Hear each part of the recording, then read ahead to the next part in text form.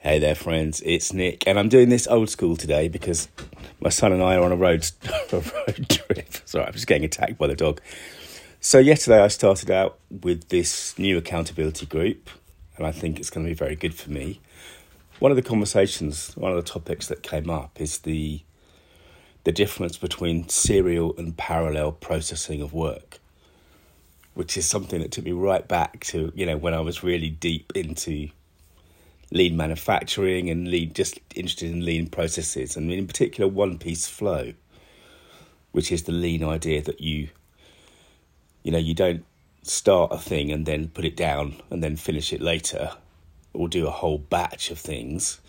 You take one thing and you go all the way through till it's made. And it reminded me of this fantastic video by Gemba Academy, they did years and years ago. I'll put a link in the notes. But, and this is full geek, but when we think about doing work, very often we are picking something up, doing a bit and putting something down. I think that might be particularly true of creative work, where sometimes it gets a bit hard and we think, I'll just switch to something else for a while. But what I think his name's Ron, did in this video was he literally timed himself stuffing envelopes. So he stuffed 10 envelopes twice. The first time he did it in what we might call a kind of a batch processing, kind of a parallel way. He folded 10 bits of paper and then he stuffed them into 10 envelopes. And then he licked 10 envelopes shut and then he stamped 10 envelopes. And, it took a certain amount of time, right? And you think that's kind of the way that humans think big jobs like that should be done. It makes sense to focus on the task and get really good at doing the task. Boom, boom, boom, boom. But the second time he did it, he took a piece of paper and folded it. He stuffed it in the envelope. He licked the envelope shut and he stamped the envelope. And then he did that 9 more times. And there's 2 things to say about that, which I think are really interesting.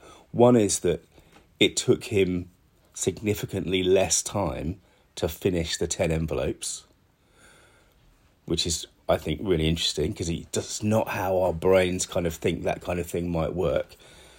But the other thing is, after 17 seconds, he already had a product. He already had a thing that he could send out into the world. He didn't have to wait until he'd done all 10 to get started. He didn't have to wait before he had some value. He had some value straight away. So there's those two things which I think are really important. And the other thing that matters is that, well, if you think about it, the thing that makes a difference there is that, and this is the punchline really, when he was making the second lot, when he was stuffing the second lot of envelopes, he never put a piece of paper down until it was finished. He picked it up, he folded it, he put it in the envelope, he licked the envelope, he stamped the thing. There wasn't all of this task kind of changing. There wasn't all this picking up and putting down, and that's what made the difference. And it's an 11-minute video, but it's probably worth about 2 or 3 minutes of your time because you can skip, right? You can skip to see it. But it is a really interesting instruction and a kind of a mind shift in a way that we think about how work could and should be done and can be effectively done. It's one of the things that I have in my head often when I'm trying to stop myself shifting between jobs. And of course, the more productive we can be, the more our stories can mean business. Thanks for listening. If you want to learn more about what I know, search online for story.business. Bye now.